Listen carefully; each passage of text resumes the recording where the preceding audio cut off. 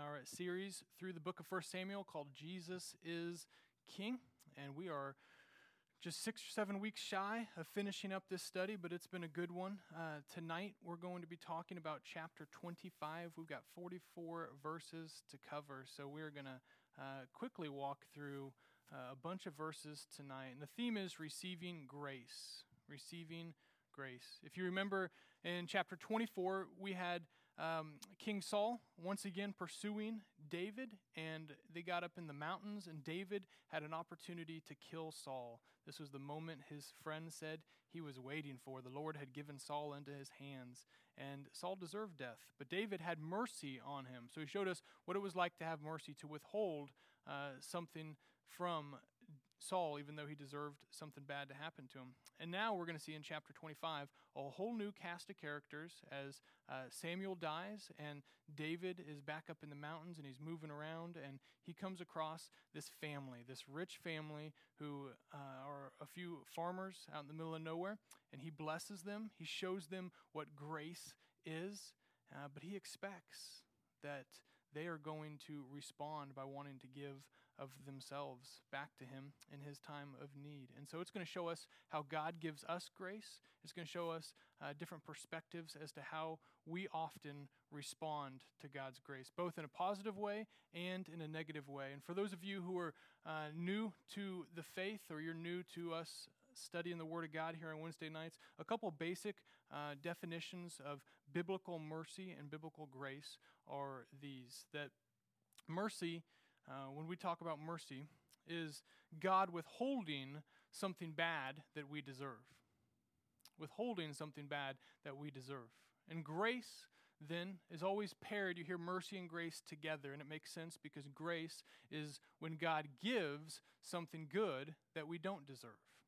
He gives something good that we don't deserve. So the pinnacle for us in the faith of mercy is the cross. That you and I deserve death. We deserve to be the ones on the cross because of our sin. God said that's the consequence for sin. I am holy. When you are unholy, we can't be together. You deserve death. You deserve separation. But Jesus saying, I'll take you.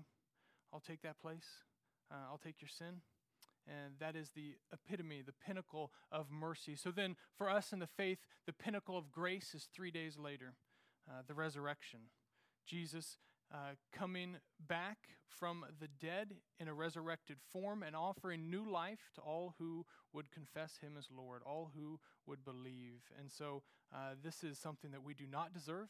It's one thing for God to dig us out of the hole of the death that we deserve because of our sin. It's a whole nother thing to then say, I'm going to give you something amazing, a new life, a new spiritual life, eternity in heaven, and a relationship with me. And so for us, mercy and grace are a big deal. This is the good news of Jesus. This is the heartbeat of it all. And tonight, as we talk about receiving grace, I think this is a simple message, but it's sort of a lost art for us in the church. And I think that it is easily realized when you look at how many Christians are experiencing their faith. I think a lot of us are worn. I think a lot of us have experienced enough sermons. We've heard enough sermons to know we need to be givers of grace, but we're not very good at receiving grace. And so we become worn out because we're told over and over and over in sermons that we need to bless others. We need to help others. We need to give to others. And what's happening is we're encouraged to generously give something that we're pulling or drawing from that spiritually we're impoverished. And that means you're going to be worn. You're going to be burnt out really quick.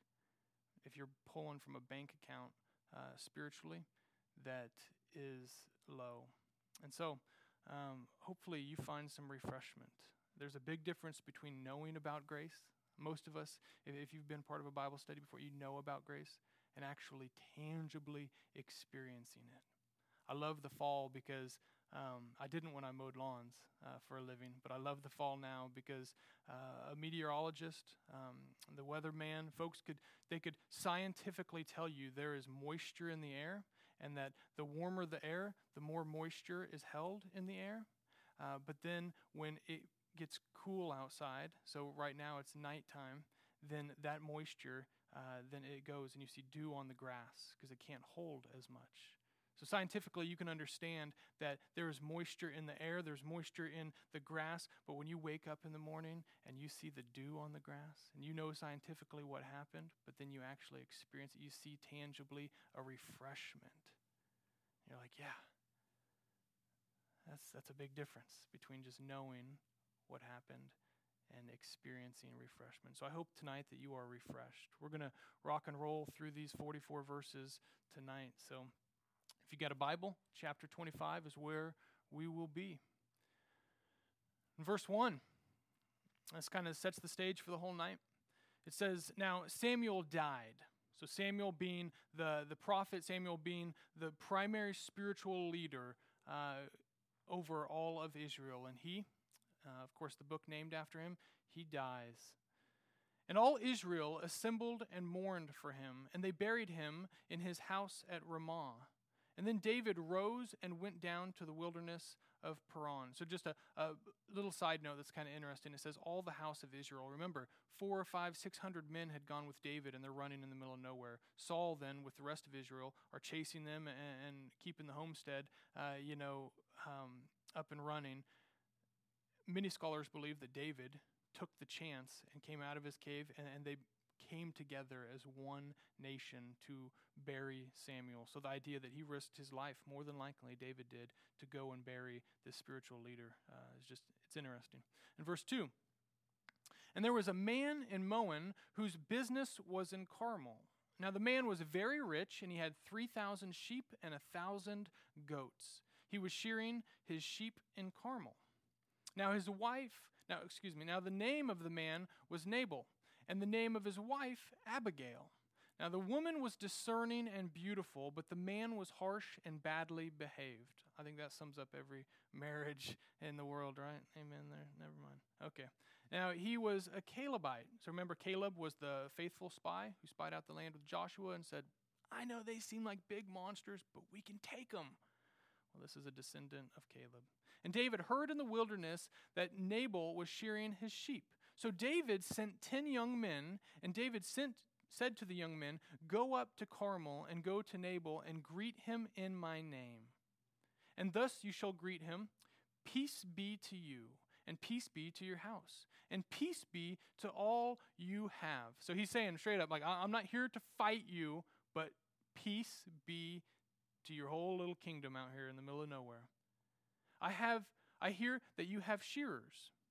Now your shepherds have been with us, and we did them no harm, and they missed nothing all the time they were in Carmel. In other words, they did not lose any sheep, and they did exactly what they were called to do by Nabal.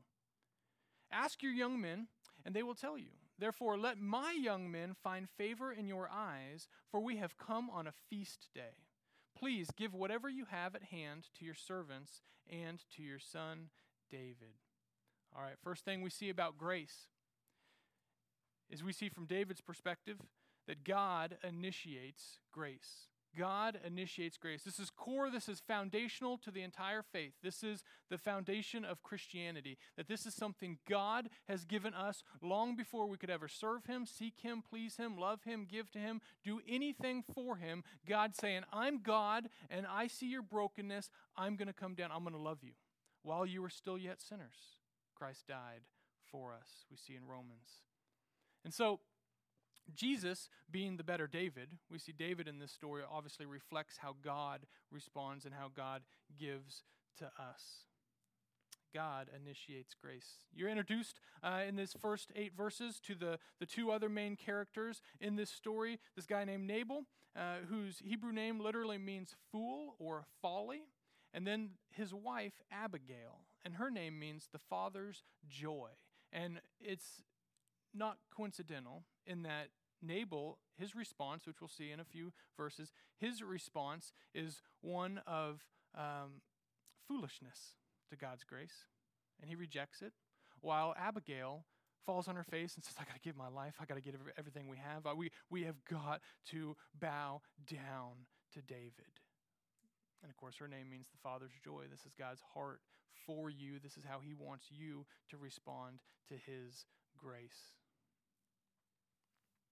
You see, Scripture tells us You and I, we give grace because God gave us grace. You and I, we love. Why? 1 John 4:9. Because he first loved us. This is it. Every other religion is going to tell you gotta earn it, you gotta produce something that's not within you already. You've got to be good because being good is just good. You got to try harder because that's just what we do. God's saying, you got nothing in and of your sinful self that can bring me anything. Like you can't help yourself. But I'm gonna give you my love, my mercy, my grace on the cross. I'm going to give you my Holy Spirit, the same Spirit that was in my Son. I'm going to give this to you and enable you to have everything you need. Ephesians 1, we have every spiritual blessing in Christ Jesus. Everything you need to pour out grace on others. But you don't have to go back and say, how am I going to do this on my own? I can't do this on my own. You're going to have me with you. I'm going to be the one giving you the ability. This is beautiful to know that in the Christian faith, everything God will ever ask of you, he will also empower you to do. Everything God will ever ask of your life, his Spirit is going to enable and equip you to do it. You're not alone. God's never going to say, hey, you by yourself give me something good.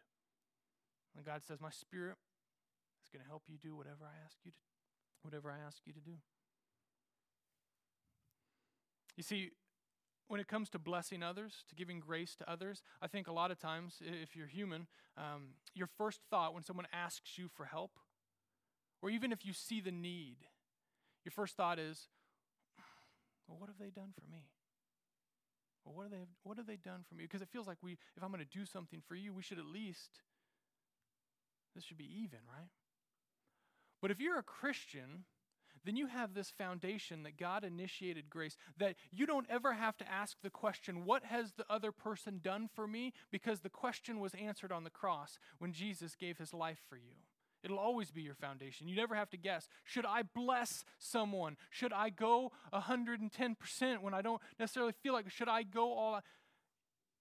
You got the answer to the question on the cross when Jesus gave his life for us.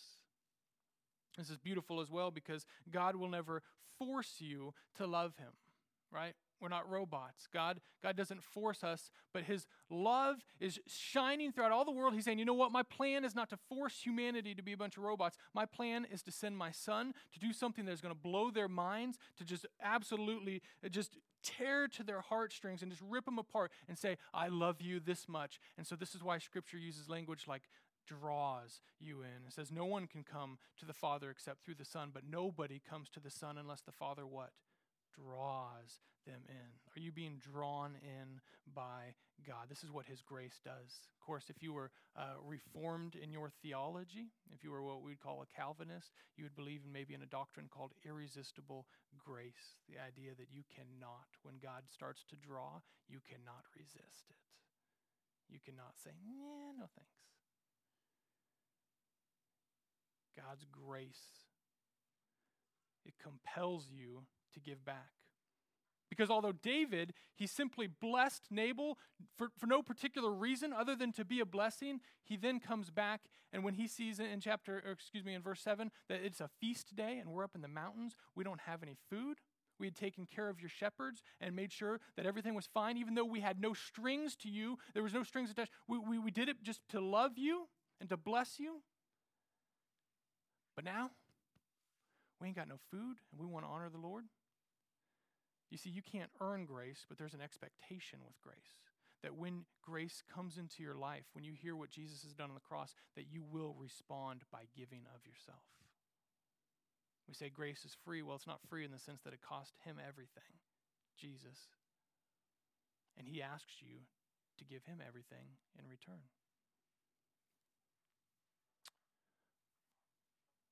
But it's beautiful. I know Silas, my son, when it comes to snacks, and him and I love snacks. We love them a lot. I have told him over and over and over, buddy, share your cookies. Share your snacks. I want some cookies. I want some snacks. Your friends who hang out with you, they want to be included in snack time. And I say, share, share, share. 9 times out of 10, you know what his response always is when I tell him, share your cookie, share your snack? He clams up, he says, no, I don't want to. It's mine.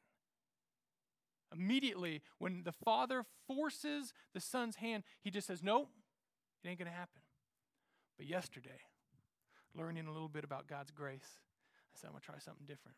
And so I went and I got a cookie. I was going to get 2, just so you know how this wasn't even going to be a story. But Tara said, no, we're not eating cookies every day. You need to stop. But I already had one in my hand. It was too late, so I had to go on.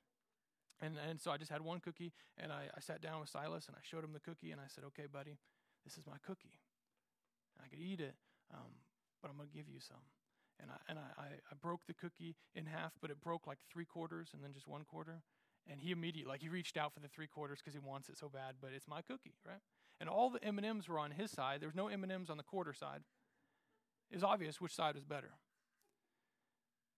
And then I said, Silas, I'm going to give you the big half, the 3/4 here. And he took it, and he smiled, and he started nibbling like a little mouse with his cheese, and he's just loving on this cookie. About 2 minutes later, he snuggles up on me. I didn't ask him to share. He snuggles up on me after I ate my quarter piece of cookie. And he says, Daddy, do you want to nibble my cookie? I said, yeah. I took a little nibble. I gave it back. I said, thank you, buddy. He said, Daddy, he was licking on his M&Ms. He said, do you want to lick the M&Ms? I did not lick the M&Ms.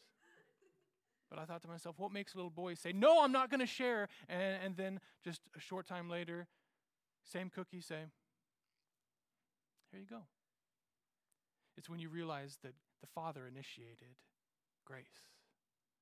That he came and said, I'm not going to force you to love me. I'm going to draw you in. The problem with you and I, though, is that we focus more in the church often on verse 8 than we do verse 7. You see, verse 7 is David saying, now your shepherds have been with us, and we did them no harm, and they missed nothing. So I blessed you. This is God saying, I have come and blessed you. But in the church, we often look at verse 8 where it says, now, therefore, here's the expectations. I hope that we have found favor in your eyes. It's a feast day. Please give me some stuff.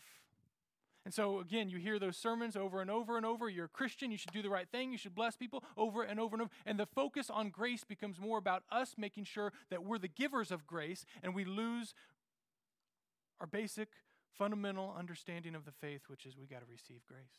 Let me ask you, are you good at receiving gifts? Like at Christmas time, when people get you gifts, how does it make you feel inside? Makes me feel weird. Makes me feel awkward. If someone even just came into this room and took out some money, said just a bunch of $5 bills, and went person to person and looked you in the eye and said, you don't know this person, they just say, here, I want to give you $5. Would you be able to stomach that and to take that? Now, what would your response be? I don't need your money. I'm fine. I'm okay. Right? All kinds of pride would come in. Like it would be hard, more than likely, for most of us to just receive a simple gift. We would think, I don't want to have to pay them back. Oh, I don't need this. Oh, I don't want to make it sound like I don't have a job. I can provide for myself. How about compliments? What do you do when someone compliments you? Sometimes we're like, oh, no. We have all these false sense of humility. No. I'm not as good. You should see me in the morning. I'm horrible. We just come up with all these excuses as to why we aren't as good as we don't know how to receive good things. And so oftentimes when you're worn out in the church, you think, well, I don't need to hear this sermon about receiving grace. I'm a believer. I'm saved. I've received God's grace already. Well, God's grace is not just a one-time thing that he wants you to receive. He wants you to experience it tangibly every day. And if you do not, you will be worn out because you can't give of something you're not receiving of. Giving issues are receiving issues. You got to be filled up. You got to be filled up.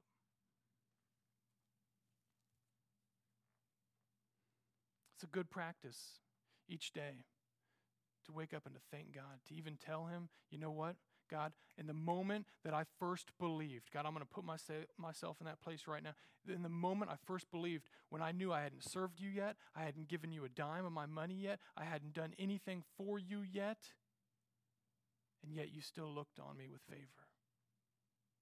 You gave me grace before I could ever do anything for you, before I could ever please you. Just enjoy that. Bask in that. Because that's how he still feels about you. Verse 9. And when David's young men came, they said all this to Nabal in the name of David. And then they waited, and Nabal answered David's servants, "Who is David, and who is the son of Jesse? There are many servants these days who are breaking away from their masters. Shall I take my bread and my water and my meat that I have killed for my shearers and give it to the men who come from I do not know where?" So David's young men turned away and came back and told him all this. We're going to go back to verse 12 later on. You're going to want to remember that. David's men just told him and then turned away. And David said to his men, "Every man strap on his sword." And every man of them strapped on his sword. And David also strapped on his sword. And about 400 men went up after David, while 200 remained with the baggage. So they're going to war now. Those are fighting words. Second thing we see about grace is we see Nabal's perspective. That when you receive indirect grace, it often leads to apathy. It often leads to apathy. Here's what I mean, indirect. Like if someone walked up to me and said, "Hey, you know what? I know I'm just meeting you for the first time, but your wife, Tara, 10 years ago, her tire was flat and she was on the side of the road, and I helped her fix her tire, put on a spare tire.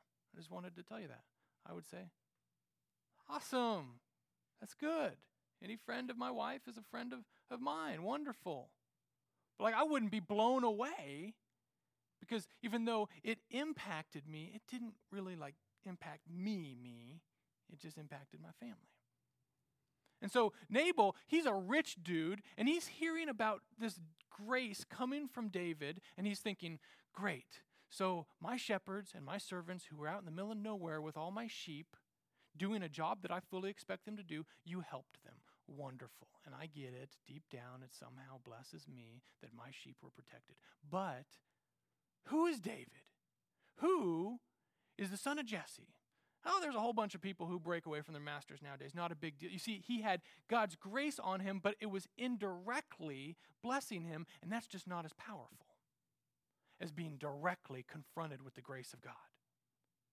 This is crucial because I think this is a lot of us. What Nabal's essentially saying is, I got water and I got food, I got meat. Why should I give something I think is worth much to someone who I don't think is worth much?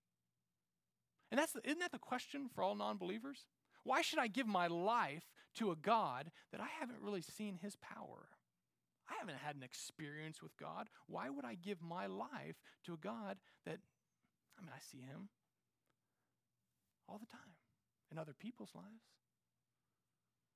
I think a lot of us, we are riding the coattails of God's grace in other people's lives. It's wonderful when you're sitting on a Sunday morning and you hear some missionary talking about, well, God moved in Africa and it's amazing and you should see it. And God's power one night, we were all praying and then fire blew up and everything was crazy and we're speaking in tongues. And you're just like, wow, this is cool. God's moving, awesome, wonderful. But then how long does that last in your own life? Like you can ride their spiritual high for only so long, right? And I think a lot of us, we're used to coming to church because it's the right thing. We're used to doing Christian things because we should. And yet, when was the last time you had a direct encounter with God? You hear about your family having encounters with God. You hear about your friends. You hear about the preacher talking about it. But ultimately, if it's not happening to you, you're probably not going to see your life changed. And now, I'm not saying that this is a rule, because it's good to hear and be encouraged by what God's doing in one another's life, right? But if that's all you ever get when it comes to God's grace, is what he's doing in someone else's life, it just ain't going to last. It ain't going to empower you to really give your life to him. You got to have it directly. You're always going to be ho-hum in your faith if you don't experience that grace directly. So you got a couple options. Number one, you can do what I say just about every week, and that is to preach the gospel to yourself, to remind yourself of God's grace on your life, on what Jesus has done on the cross and how it impacts everything you do every day, and just immerse yourself in God's truth, to read, to open up those pages and to read over and over and over and over until God's Spirit digs it so deep into your soul that you can't help but to be transformed. God wants you to have His direct grace on your life. He wants you to have a testimony. Number two, if you're a believer and you just find yourself, hey, I know what God says and I do receive it, but like I don't tangibly experience His grace on a regular basis. I'll tell you what, God didn't just save you by His grace and then leave you on the pew. God's intention in saving you by grace was so that you could be filled not only with His Spirit, but part of a bigger plan and mission that will demand you, this is key, demand you to experience His tangible grace to even be able to partake in this mission. Here's what I mean. Some of you guys, you know me, right? I've dealt with anxiety struggles, social anxieties. I despise being in awkward social settings. You know, I don't like riding in cars with people. I hate flying and being cramped with people. Bus rides, it just feels weird. I just want to be in the mountains by myself. You know what I'm saying? Like, that's me. And so I grew up then coping with my anxiety by trying to control all of my situations. So the second I got some power, by the time I was in high school, I remember my parents even my mom had a note card, a sticky note that just said, Ryan won't be coming to school today. And like if I didn't want to come to school, I could just give that to one of my siblings going to school and then give it to the secretary, and I knew like I could control my day. If I was anxious, I could just pull back. Well, that's not good in life. You become a control freak, and it's hard to let go. This next week, I'll be leaving for Michigan on Friday morning, and I'll be gone for 7 days. Now, to make a long story short, these little churches up on the Canadian border in the Upper Peninsula of Michigan, never been there, don't know them. They found Tara and I in some Southern Baptist magazine of church planting for back when we were in Utah years ago, and they wrote me a letter saying, hey, we would like you to come preach at this missions conference and do a circuit thing where you're going to go like 3 hours apart from each of these little churches. You're just going to go around and you're going to preach like 6 times in 5 or 6 days, and it'll be great. You'll encourage the churches, blah, blah, blah, blah, blah. Now, immediately, I'm thinking to myself, this is my worst nightmare. I'm going to show up. Someone that I don't know is going to control where I go, where I sleep. They're going to know all the details. Like, I don't know the details. My first inclination is I got to get a hold of this situation. So I want to call the guy, be like, okay, I'll do this, but tell me every detail. Tell me every detail so I feel comfortable with it. And he says, okay, you know, they just sent me a plane ticket, and like I don't know much more than that. I know I'm hoping someone will pick me up at the airport. That he mentioned in one email that there would be a drop-off somewhere, and then someone else will pick me up and drive me hours around to other random little towns. Like, this means nothing to you. I know. This is a nightmare for a control freak. And God has had to tell me over and over, Ryan, I am pushing you. I am getting you uncomfortable. You need to grow. You can't control things. Don't email any more about details. Don't call them up and ask about details. Just suck it up, get on the plane, and just see what happens. And it is killing me inside. Why do I tell you this? Because I think no matter what happens, knowing it is God's plan for me to make disciples as it is yours, I am going to need to tangibly experience God's direct grace on my life. I am going to call out to Him each day, God, I can't do this. I'm uncomfortable. I feel sick to my stomach. I'm anxious. All my fears and insecurities that I try to get rid of, like they're gonna boil up. I need God's grace. You got to be part of God's mission. You're going to find yourself over and over. If you take the disciple-making command serious, you're going to need Him to show up tangibly, or you will not be able to serve. But that's not a bad thing. This is a refreshing thing. This is a beautiful thing. Because where else would you rather be than to experience God's tangible grace on your life? Even as a pastor, I could tell you about grace, but I gotta taste it. I gotta taste it day in and day out. Verse 14. But one of the young men told Abigail, so that's the wife of Nabal's wife, behold, David sent messengers out of the wilderness to greet our master, and he railed at them. I love that. He railed at them. Yet the men were very good to us, and we suffered no harm, and we did not miss anything when we were in the fields, as long as we went with them. So he's bragging up David and his men. And they were a wall to us, both by night and by day. And all the while we were with them, keeping the sheep. Now therefore, know this, and consider what you should do, for harm is determined. Verse 17 is key. For harm is determined against our master and against all his house. And he is such a worthless man that one cannot speak to him. Third thing we see, we're going to have to move a little bit quicker. The servant's perspective. So we saw David's perspective, God initiates grace. We saw Nabal's perspective, hey, indirect grace is going to lead to apathy. And now you see the servants, the ones who got God's direct grace. David blessed them. They were the ones who experienced the power of David and his men. It leads to transformation. It leads to transformation. You see, these servants are serving Nabal, but they were so blown away by what David did in this, they're like, nah, I can't. Nabal just rejected David's men, and this ain't going to happen. They went from being servants of Nabal to now they're saying, hey, listen, we're going to brag on David, and we are going to tell you that our master, our old master, is worthless. They're turning away from their old master and they're praising a brand new one. They can't help but to talk about what David has done for them. Does that sound familiar? They can't help but to talk about God's grace when you are directly in the path of God's grace. Biblically, you see that we're all called to share our faith. But what stops us from sharing our faith? Some say, well, I'm just not an evangelist. Doesn't work. God says you are. Some say, well, it's just not my personality. Doesn't work. God created you. He wouldn't have given you a command He didn't empower you to do. Well, I just fear it. That's legit.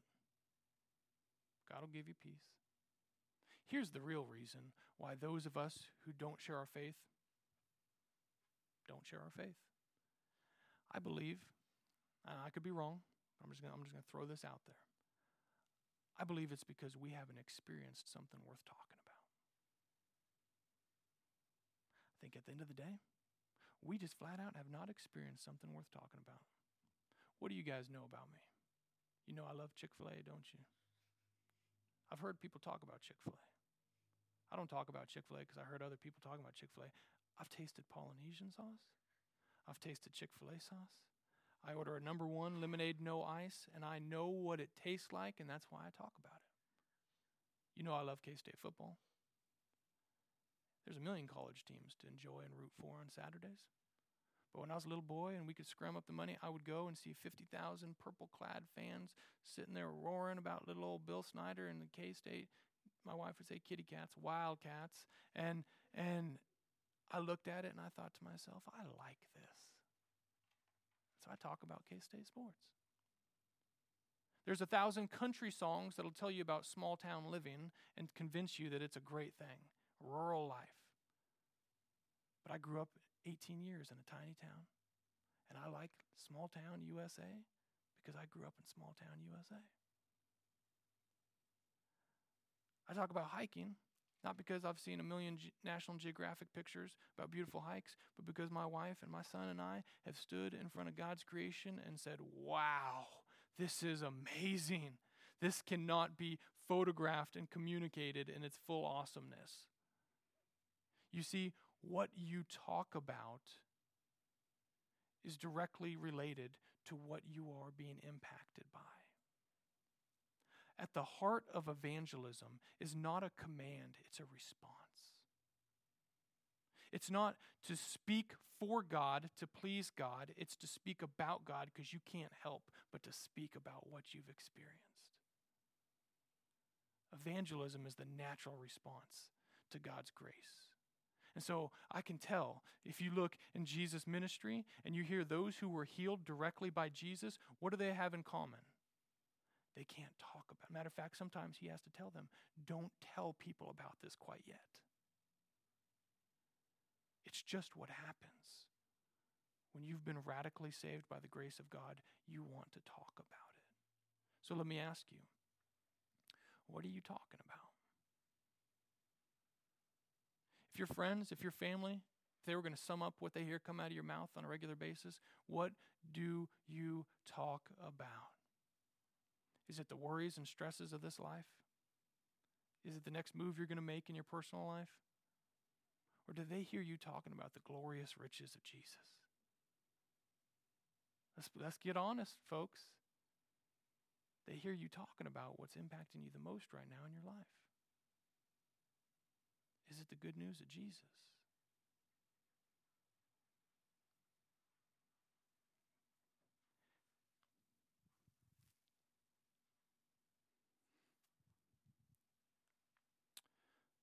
The problem is not the gospel.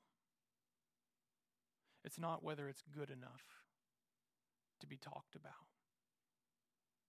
It's whether you're going to humbly, patiently submit yourself to seeking the God of the universe and to experience his glorious grace. Because when you experience it, it ain't a matter whether you're going to talk about it, you're going to talk about it. The question is, are you willing to submit in humility and seek him? And I'm not just talking about those of you who might not follow Jesus. I'm talking about Christians. If you want to be renewed, lit on fire right now, are you willing to seek? Verse 18. We'll move quick through these last 20 plus verses. Then Abigail, remember the wife of Nabal, he said she is the father's joy. That's what her name means. Then Abigail made haste and took 200 loaves and 2 skins of wine and 5 sheep already prepared and 5 seahs of parched grain and 100 clusters of raisins. This is a lot of food, by the way.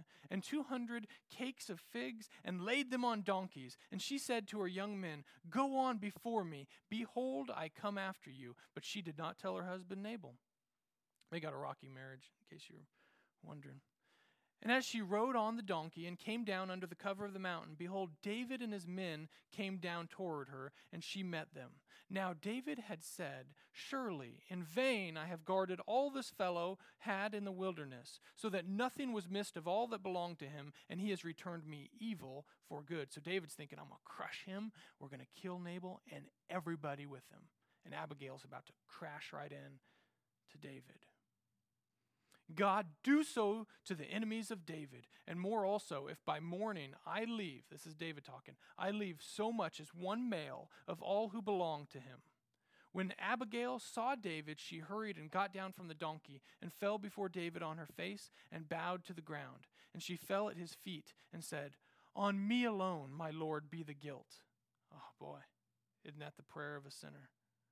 "Please let your servant speak in your ears and hear the words of your servant. Let not my Lord regard this worthless fellow, Nabal. For as his name is, so he is." Remember, it's fool, it means folly.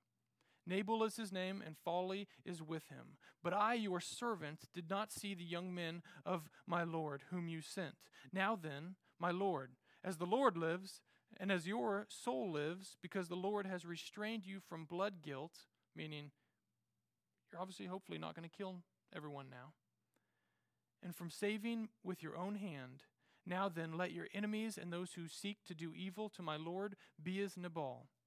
And now let this present that your servant has brought to my Lord be given to the young men who follow my Lord. Please forgive the trespass of your servant, for the Lord will certainly make my Lord a sure house, because my Lord is fighting the battles of the Lord." So she's talking about my Lord David, and then the Lord God. "And evil shall not be found in you as long as you live. If men rise up to pursue you and to seek your life, the life of my Lord shall be bound in the bundle of the living in the care of the Lord your God. She's preaching now. Go, Abigail.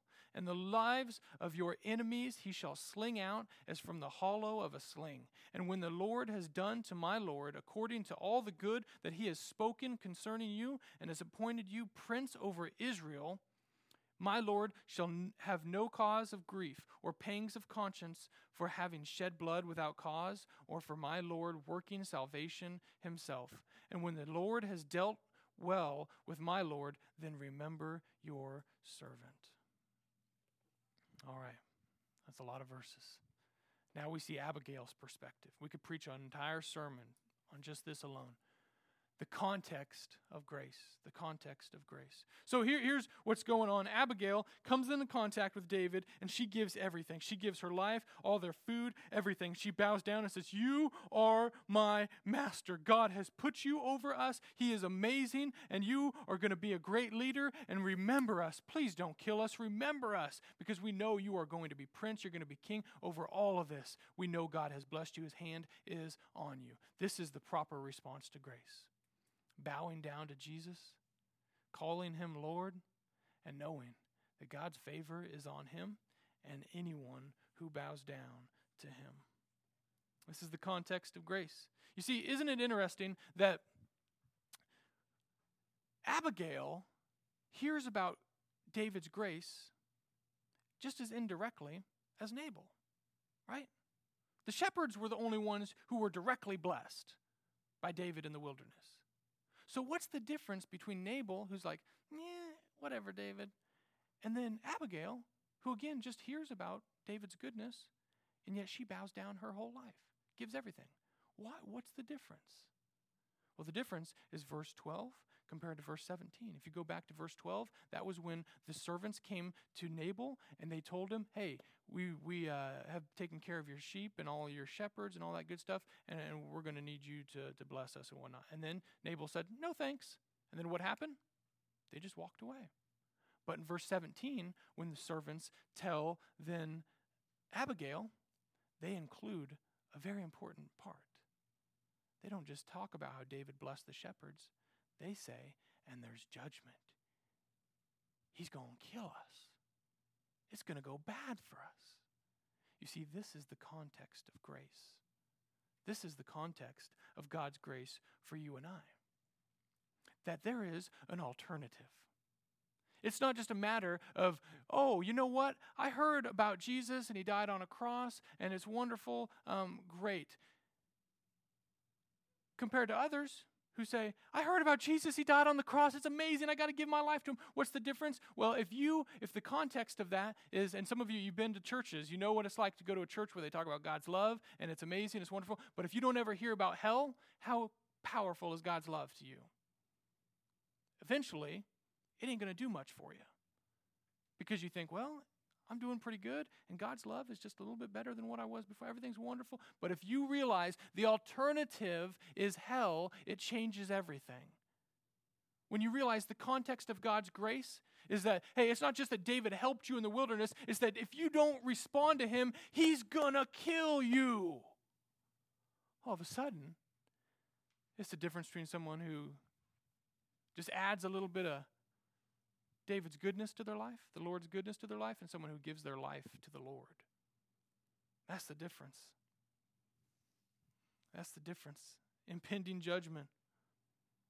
Listen, people all the time, maybe even in this room, we complain about living in America, don't we? I mean, you hear me talk about the American dream and how it's not compatible with following Jesus. But people legitimately complain about living in this country on a regular basis. And some of those complaints might be completely legit. But guess what? You want a perspective change? There's alternatives to living in this country. Most of the world knows those alternatives. They're not always great. You complain about your job? Might be legit concerns. There's an alternative to working the job you have. And it's no job at all. You complain about your family. There's an alternative to having the family you have. And it might just be no family at all. You see, there's always an alternative. and your perspective on how beautiful God's grace is, because we've all been blessed richly. Your perspective is only going to be proper when you realize the alternative to God's blessing. This is why we got to preach the whole gospel. The good news of Jesus is only good news if it's in the context of the bad news that you and I are sinners bound for hell. All of a sudden, the cross isn't just a pretty little love story. It's God's amazing power, and it will blow you away.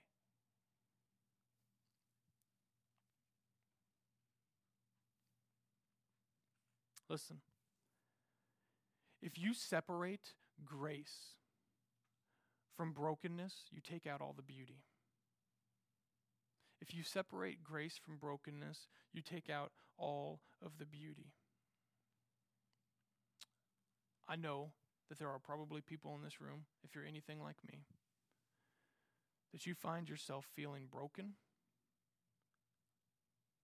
sometimes feeling inadequate, saying things to yourself and even to God, I'm not good enough. I can't do this. I can't live up to the expectations. I can't do this. I am not good enough. But you need to understand that most religions don't know what to do with a broken man or woman. Because when your goodness is dependent on your own behavior and you say, I'm broken, then you're just broken. But Jesus knows what to do with broken people. This is where grace shines. This is where the power of God excels. And you listen, on a daily basis, when you find yourself feeling worthless, when you find yourself broken, when you find yourself not feeling good enough, not thinking you're good enough for God, it can be one of two things. It can either be the setting for a pit of sorrow and self-pity, and you can sit there and feel miserable nonstop. Or it is a place of understanding and a reminder that you need God's grace to flood over you all the time.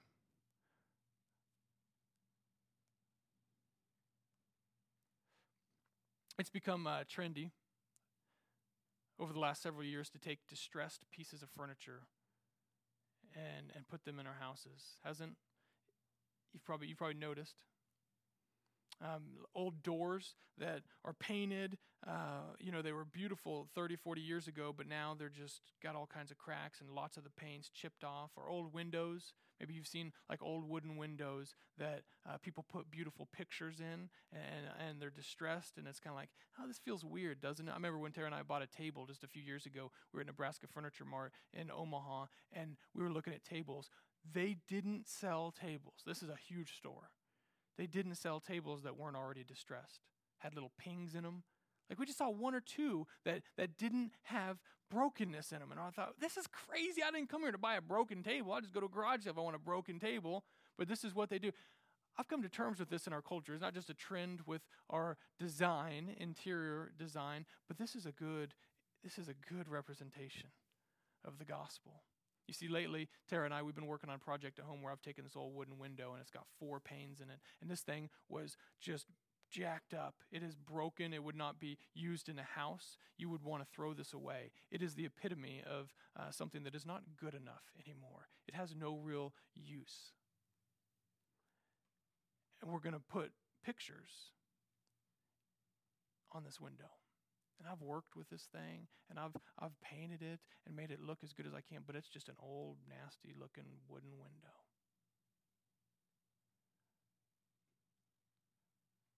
I could have chose to throw that window away, and the world would look at that and say, it makes sense. People do it all the time. What are you going to do with it?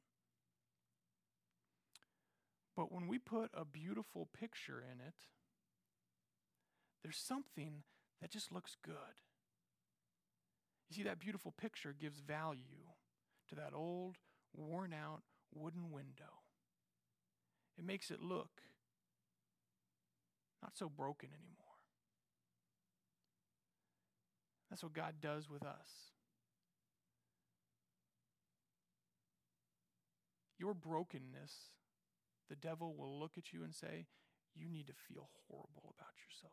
You need to sit in your self-pity and let me beat you down and tell you you can't serve God. You can't love God. God can't accept you. God hates you. And God's saying, listen, I know your brokenness. I see it, and you can either discard yourself or you can realize you are a broken canvas that is going to be made beautiful when I paint a picture of grace on your life. When you see your brokenness as not something to be discarded, but a canvas for God's grace, you will see the beauty of the gospel more so than ever in your life.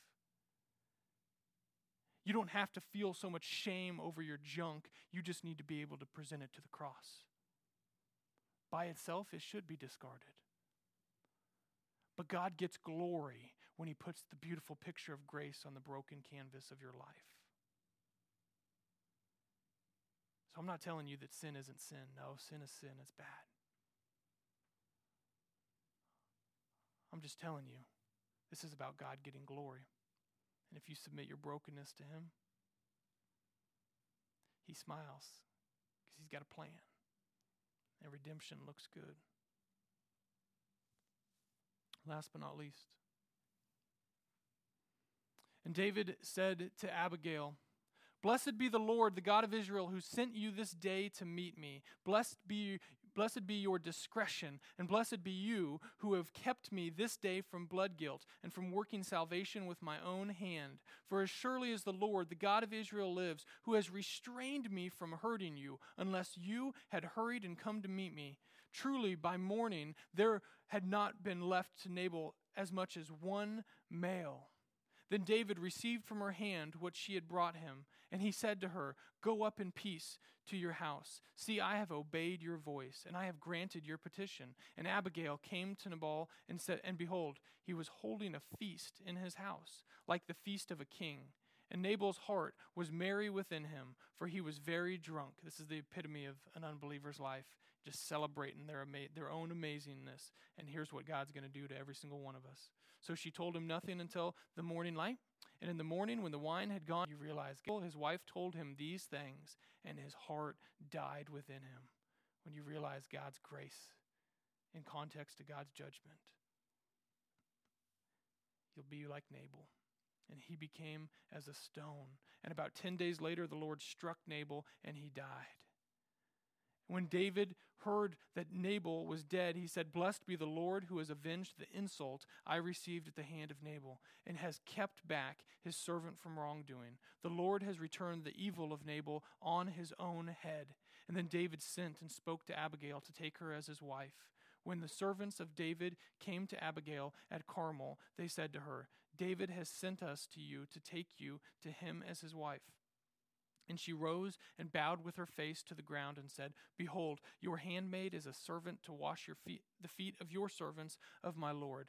And Abigail hurried and rose and mounted a donkey, and her 5 young women attended her. She followed the messengers of David and became his wife.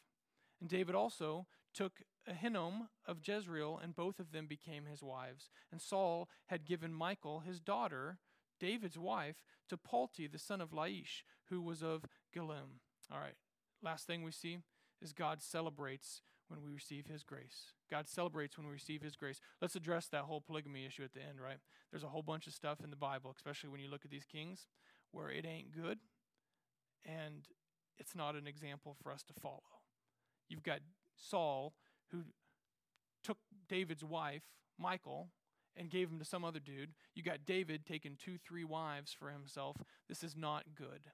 And just because it's obviously part of the story, just like many narratives in Scripture, it is not obviously something God is blessing or condoning, but it is a part of their culture, and it is not good. It is sin. So don't convince yourself otherwise. David celebrates 2 things. Number 1, he celebrates that Abigail didn't have to be destroyed. And number 2, that Nabal paid for his own sin. God doesn't want people to go to hell. God's not in the business of sending people to hell. But God will let you experience the judgment on your own life if you don't bow a knee to him. And God's heart is that when he sees you receive his mercy and his grace, he rejoices and celebrates. It says in Luke 15, it says in Revelation that one sinner repenting makes the angels in heaven rejoice. Listen.